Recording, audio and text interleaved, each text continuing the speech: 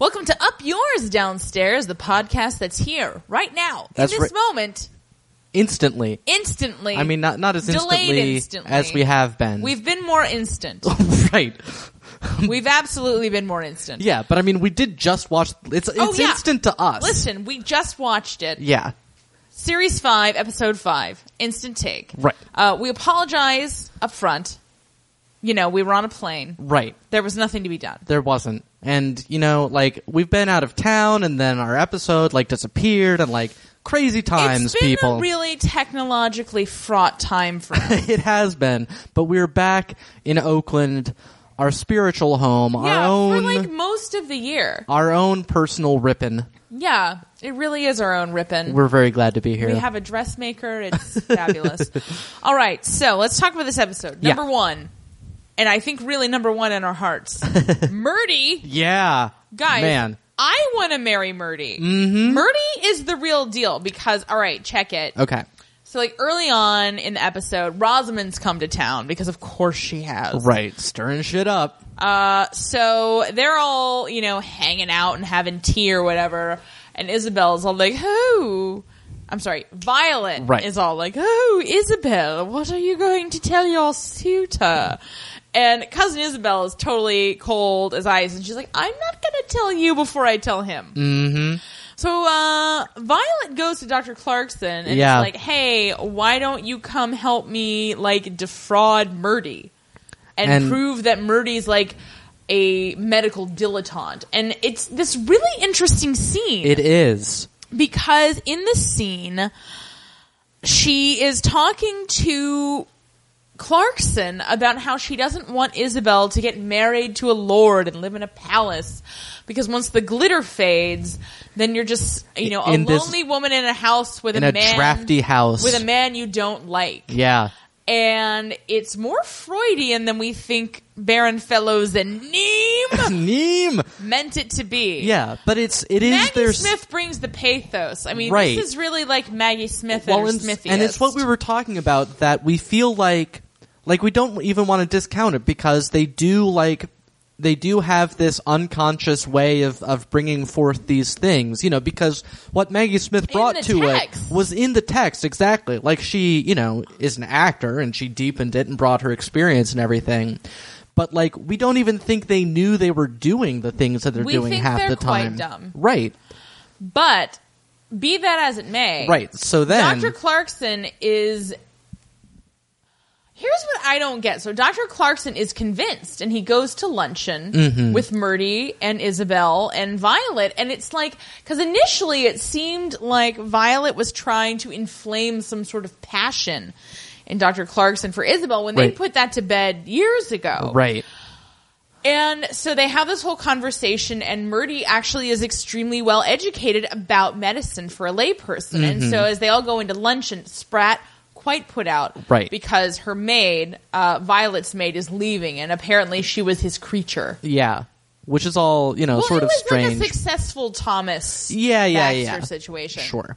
Anyway, so they're going into luncheon, and, you know, Isabel's perfectly affable toward Murdy or whatever, and so on the way in, Violet's like, oh, he, like, really seems like he knows what he's doing, and Dr. Clarkson's like, yeah, he seems like legit. Yeah. Well, I don't even think Clarkson was necessarily on board with Maggie Smith. He's just like, hey, I haven't had to treat a patient in, like, 5 years. Yeah. Like, I'll show up for lunch, whatever. Free lunch, whatever. Yeah, I just, you know, I'm really finding myself Team Murderbell. Yeah. Like, I think, honestly, look, this woman has been a widow for a really long time. Right. And then her jerk son died. Yeah. And now, what? She's a grandmother. She doesn't have any whores to institute. Yeah. Like, well, and she's settled in. Well, and it's interesting. I mean, because it is fair to say that, sort of what Maggie Smith was saying, that she's lost her meddling. Right. She has. Well, and she doesn't want her to not be middle class. Right. And Maggie Smith's problem is that she's like, oh, we've made her too much like us. Right. But, like, is that a bad thing for Isabel? She's old, man. Yeah. No, but I just think it's, like, this whole thing, it's just great dialogue and interesting characters and good acting among four old people. It's fantastic. That you just never see old people. I mean, especially in American television. Especially in America. Really, people make fun of the Golden Girls. We've made fun of the Golden Girls as recently as last week. Okay. But, like, you don't see older people living lives that are rich and worthwhile, and that's incorrect. Yeah. Because whoever you are, wherever you are, your life is rich. Right. And we are seeing that on Downton Abbey. Yeah. And that is why it's a worldwide phenomenon. That's right. So anyway, and Murdy is just a charming motherfucker. Listen, I'd leave you for Murdy in a second. And it happens. Like, I'd do it. I'd be like, Murdy, I don't know anything about medicine, but let's do this. I want your mom's parlor. Anyway, all right, number 2, outfoxing Lane Fox. All right, Mary was barely in this episode, which makes me think Michelle Dockery was shooting a bit part in some movie this week. But she has chosen to go to London and to not see Tony Gillingham. Yeah. Yeah, fuck Gilly. Right. Like, we're all pretty much over Gilly at this point. Yeah, I feel like we can... Well, we can't. But I'm assuming we're not going to see him again. Is anyone Team Gilly? Cousins, I'm being very serious. Oh, yeah. Are you Team Gilly? Because we're very curious. Like, what are his, what is it about Gilly? And I don't think it's a completely indefensible point of view. Just we don't feel that way, and clearly Mary doesn't either. No, so she goes to meet Charles Blake for lunch, and he says, "Oh, I've got a surprise guest for you." And who should it be but Miss Lane Fox? Miss Lane Fox. Miss Mabel Lane Fox, who we desperately want to have her own spinoff. Yeah. Like, possibly called out foxing Miss Lane Fox. Yeah, or Lane Fox of Fox Lane. Yeah, any of these spin-offs would be great. Because she's had about 45 seconds of screen time, and fantastic. Like, American cinema and British, why is that girl not in everything? Because she's got more charisma than the entire cast of Downton Abbey in one insouciant glare. Well, and it's such a, like... low temperature, like not frigid, but just like not like she's not jumping off the screen. She's just so like it's phenomenal. Yeah, it's really great. Yeah. Anyway, so he's brought them together because somehow he knows about Mary not liking Tony Gillingham's penis. Right. I think it came up, but whatever. Anyway, I bet it did. So he's like, oh no, like he's like, Lane Fox, just take Tony Gillingham and then I'll bang Mary. I mean, that's the subtext. They don't even say that. Right. But Miss Lane Fox is very self-possessed. She's like, okay, you're saying I should take Mary Crawley's leavings. Yeah. And she's saying, listen, I was already engaged to this motherfucker. Yeah. And Mary Crawley crooked her little finger and he threw me over. Right. And I don't deserve that. Yeah. And then she bounces. She does. And listen, again, I no longer care about the sizzling sexual attraction between Charles Blake and Mary Crawley. Right. I just want to know. Yeah. What happens to Miss Lane Fox? Right. We demand answers. She is extremely captivating. She is. We like her a lot. Yeah. Anyway, good scene. This episode was weird. It was a weird episode. It didn't break down into... It was catching up with a lot of things, and they didn't seem to have any thematic... thing. Right, which is fine, but it's harder for us to do an instant take on. So Miss Bunting leaves for reasons that are unclear. Well, she gets another job. Well, basically, Branson's is like, you pissed off Lord Grantham, so you can't come back to our house anymore, so there's no point in our relationship anymore. And she's like, well, I guess I'll take this job in Lancashire then, you weirdo. That's fair. I wish her well. Yeah, and I do too. And it was, it's funny. We do wish her well, even though she's the homely liberal and we don't like her. Yeah, we don't like the homely liberal. But it really is kind of bullshit the way she got shoved out. Because, I mean, again, when Branson was the Miss Bunting and Sybil was the Branson, she didn't just be like, oh, you made my dad mad, so don't ever show up again. No, she pushed through it. Yeah, she sure did. But when Branson's in the same situation, he's like, oh, maybe we shouldn't just... He doesn't know how to speak the truth to power. Yeah. Well, because Lord Grantham, takes him aside in cocktails and is like, oh, well, you've learned both sides. Blah, blah, blah, blah, blah. Right. And it's like, and you haven't, Lord Grantham, so fuck off. He's very much on his own side. Yeah. Which we'll get to later. Yeah. Anyway, Miss Bunting leaves possibly things feel very much more permeable now. Yeah. I'm not sure. This show used to commit to putting people on a bus. The best thing about this was Daisy going up to Branson and being like, fuck you, Branson. Yeah. We're the past, or we're the future, they're the past. you should like be on our side. Yeah. And it was great. And I love Daisy. Look, Daisy's amazing. Yeah. She's demazing. Pig baby! Right. All right, so Rosamund is there because Right. Mary mentioned that Edith had this interest in a pig farmer's daughter. Right. Again, I can't express to you how much Mary was not in this episode. Yeah, I know. I was like, when did this happen? So Edith, being the genius that she is, having been told not to go to the pig farm, is like, oh, I'm going to bring my ostentatiously dressed aunt to this pig farm. Well, to be fair, that was Rosamund's idea. Yeah, and But- yet still. Look, yeah, it's Rosamund still- touched a baby and the baby started screaming. Yes, which was great. And then Mrs. Drew is like, I'm so fucking sick of this. She just wants to take our baby as like a plaything, possibly because she keeps coming around and playing with their baby. Yeah. Like, I am so team Mrs. Drew on this one. Look, I can't even tell you. Mr. Drew has done his wife a great disservice because Yes. you know what? What fucking harm would it have done? Mm-hmm. What fucking harm would it have done for him to be like, oh, P.S. Mrs. Drew, this baby of this friend of mine, like, is actually Edith Crawley's, and she would really like to be involved in his upbringing, and it's like, let's all set boundaries and like be like smart about this like adults. Because it's very possible, like, either Mrs. Drew would have been okay with it, probably, or she wouldn't have, in which case you'd be no worse off than you are right now. Exactly. You'd be better off than you are now. But he didn't trust his spouse. Yeah. He didn't trust his spouse. And if there's something that we can't get behind, it's not trusting your spouse. Yeah. Communication, people. Like, if whatever your relationships spouse you're is in. your spouse and you don't trust your spouse, why are you spouses? Right. Why are you doing that? Mm-hmm. Anyway, even in Edwardian times, Yeah. come on, honestly, we're all dumb humans. Yeah. Like, we can't have evolved that much. Right. Well, I mean, even in Edwardian times, even when, like... This is post-Edwardian. Well, right. But, like, I mean, regardless of what the issues are, like, even if it's just an arranged society marriage, you still gotta keep communication levels yeah, up. you gotta be on board. Right. Anyway,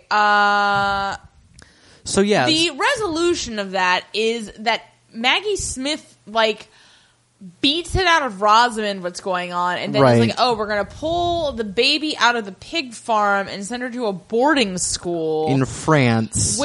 And where Edith can maybe go visit her. And I'm like, I don't understand how any of this is helpful to that baby. Right. Just let that baby live life with the Drews. They know pigs and their ways. She'll make a living somehow. And, like, let it go, man. I'm so mad. Yeah. I'm very irritated with this. No, because Edith look, is not no. that baby. You know what? Edith is not that baby's mother anymore. Mrs. Drew is that baby's mother. I know. Damn it. I agree. I totally agree. Yeah.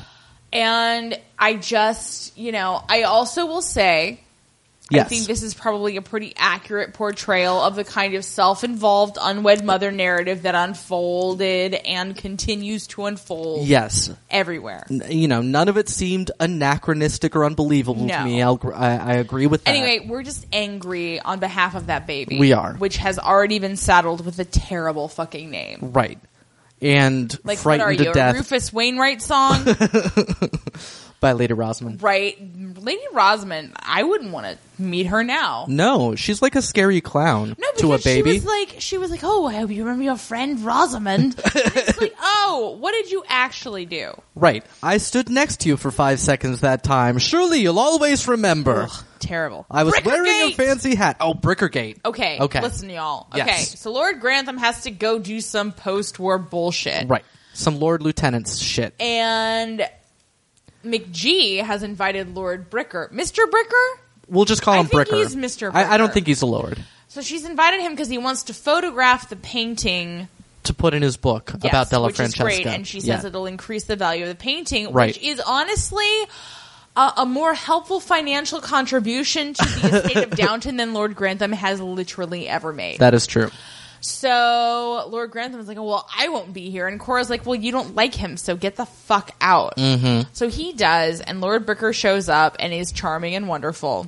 Right. But at the end of the day, Yes. when Baxter has gone away, Mr. Bricker has been lying in wait, and he goes into Cora's room and is like, let's bone. Right. And she is like, I'm asking you to leave. Yeah. Because I am McGee. Yeah. And I do everything very properly. Yeah. And he is like, nah, dude, let's bone. Unbeknownst to everyone, Lord Grantham's dinner has ended early, and he's come back to surprise his wife yet again, because that goes so well every time. Right. Anyway, he walks into his room, and Carson's like, oh, Baxter just left her room. She's still awake. Like, perfectly SOP, right. like, no reason to think anything's amiss. Yeah. He gets in there, and Bricker's there, and he's like, what? Yeah. And, like, Cora's like, I didn't ask him here. Well, and to his credit, right. Bricker is like, I am not here at your wife's invitation. Right, that's the first thing he says, yeah.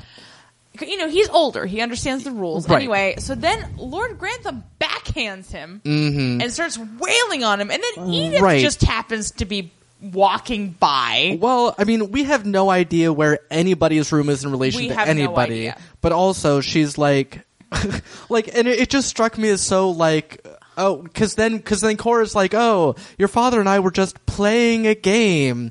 And it's and I'm like, who plays games? And I was like, is this what you told her when you were conceiving Sybil? Like, probably. Yeah. Anyway, Bricker gets kicked out. Yeah. And then Lord Grantham says he's going to go sleep in his dressing room. Right. Which, don't you have your own bedroom?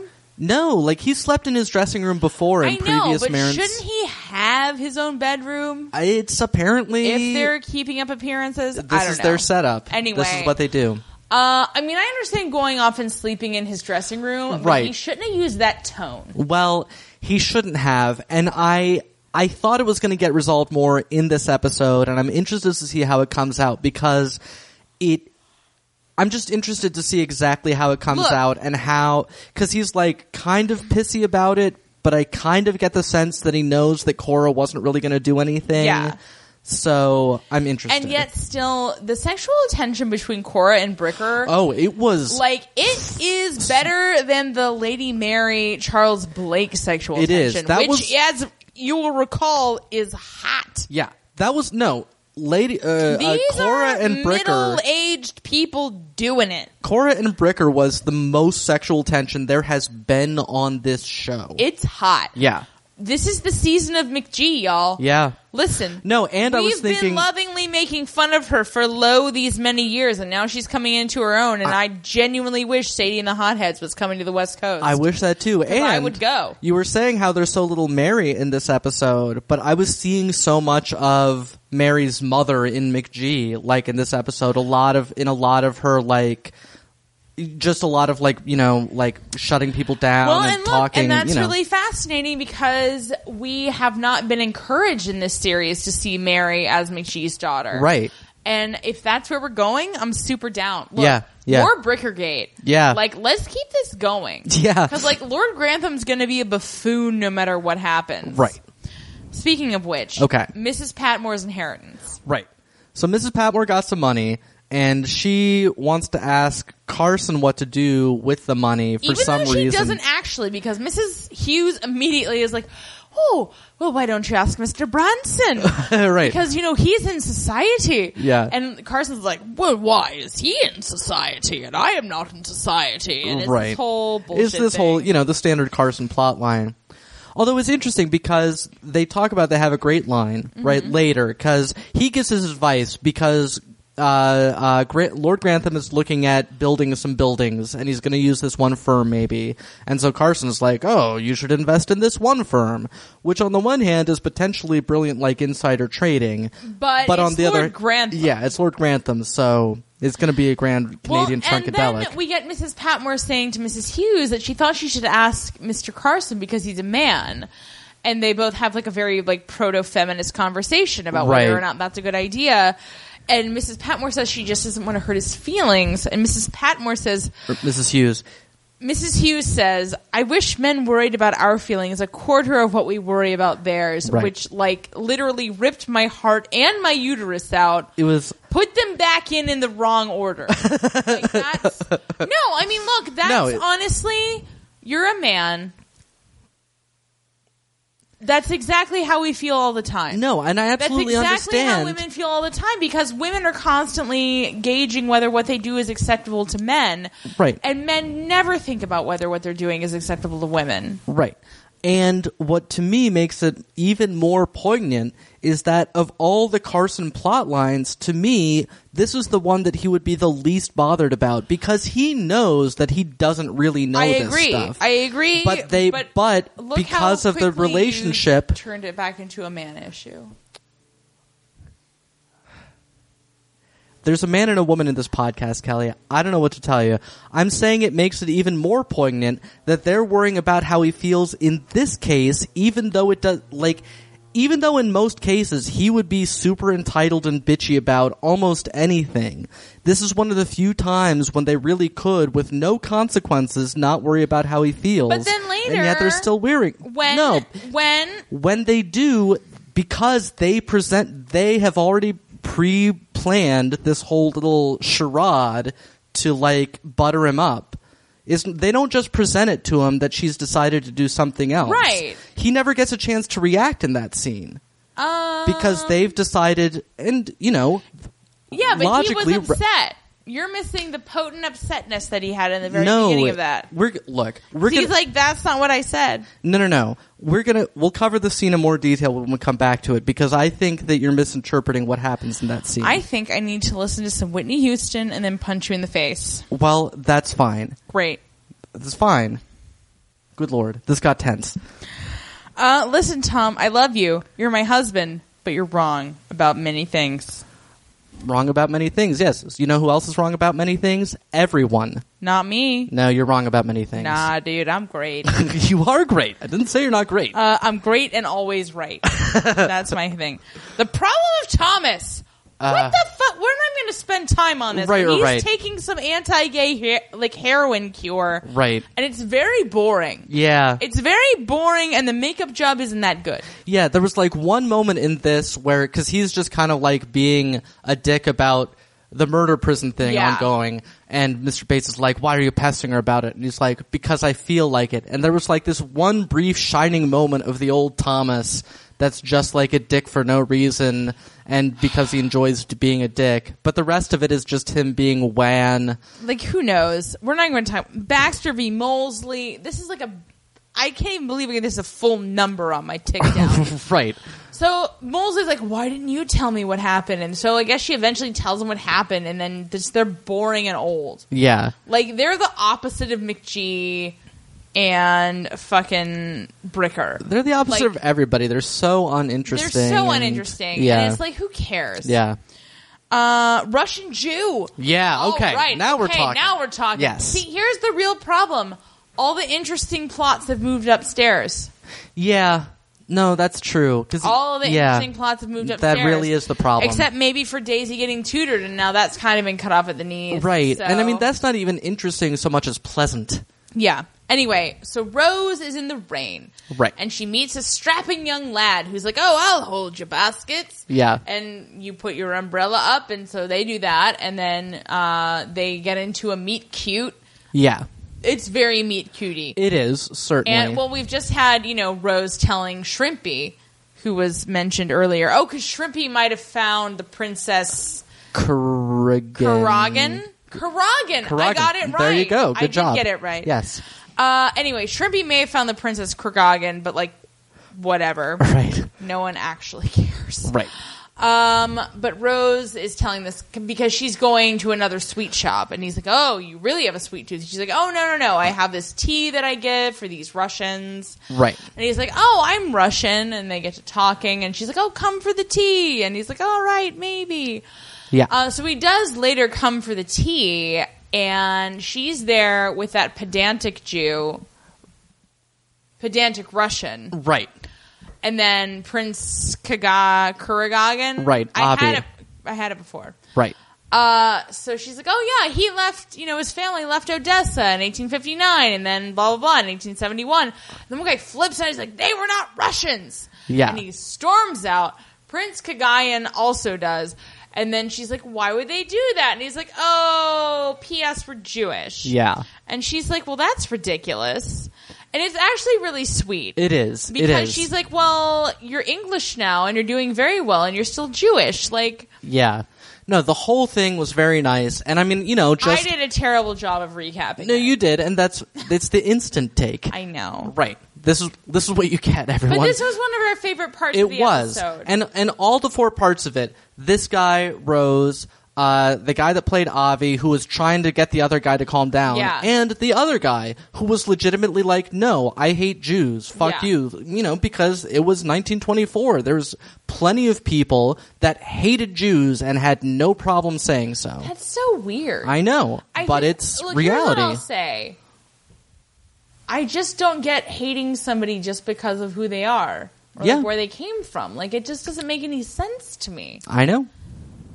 Anyway. Right. We're not trying to be There's a whole thing. This guy's going to work at his father's bank in London, and Rose clearly has a boner for him. Oh, yeah. And I'm intrigued, because we've already got an, interfaith marriage with, Mackel and Mr. Mackel in the past. So Cora has some wisdom. And since they finally acknowledged that, that may come up. And and Rose has already told Shrimpy, she's like, listen, dude. Right.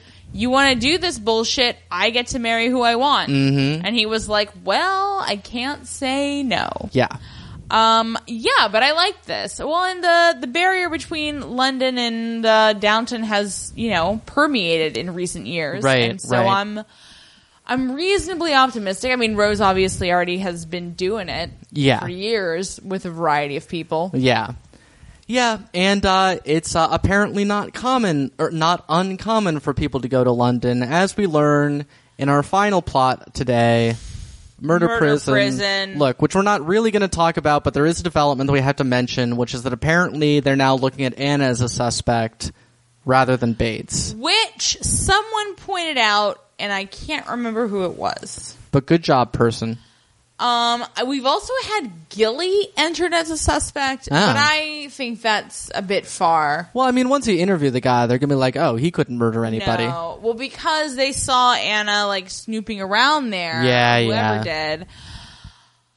But I don't even know what to think. I don't even know what to care. No. I also just want to point out that, remember when Bates was, being investigated the first time and everybody cared? And, now just, the police are a permanent fixture. Right. And nobody even cares. Right. Nobody even gives a shit. No, they don't. And for the first time, I wish things were how they were before the war.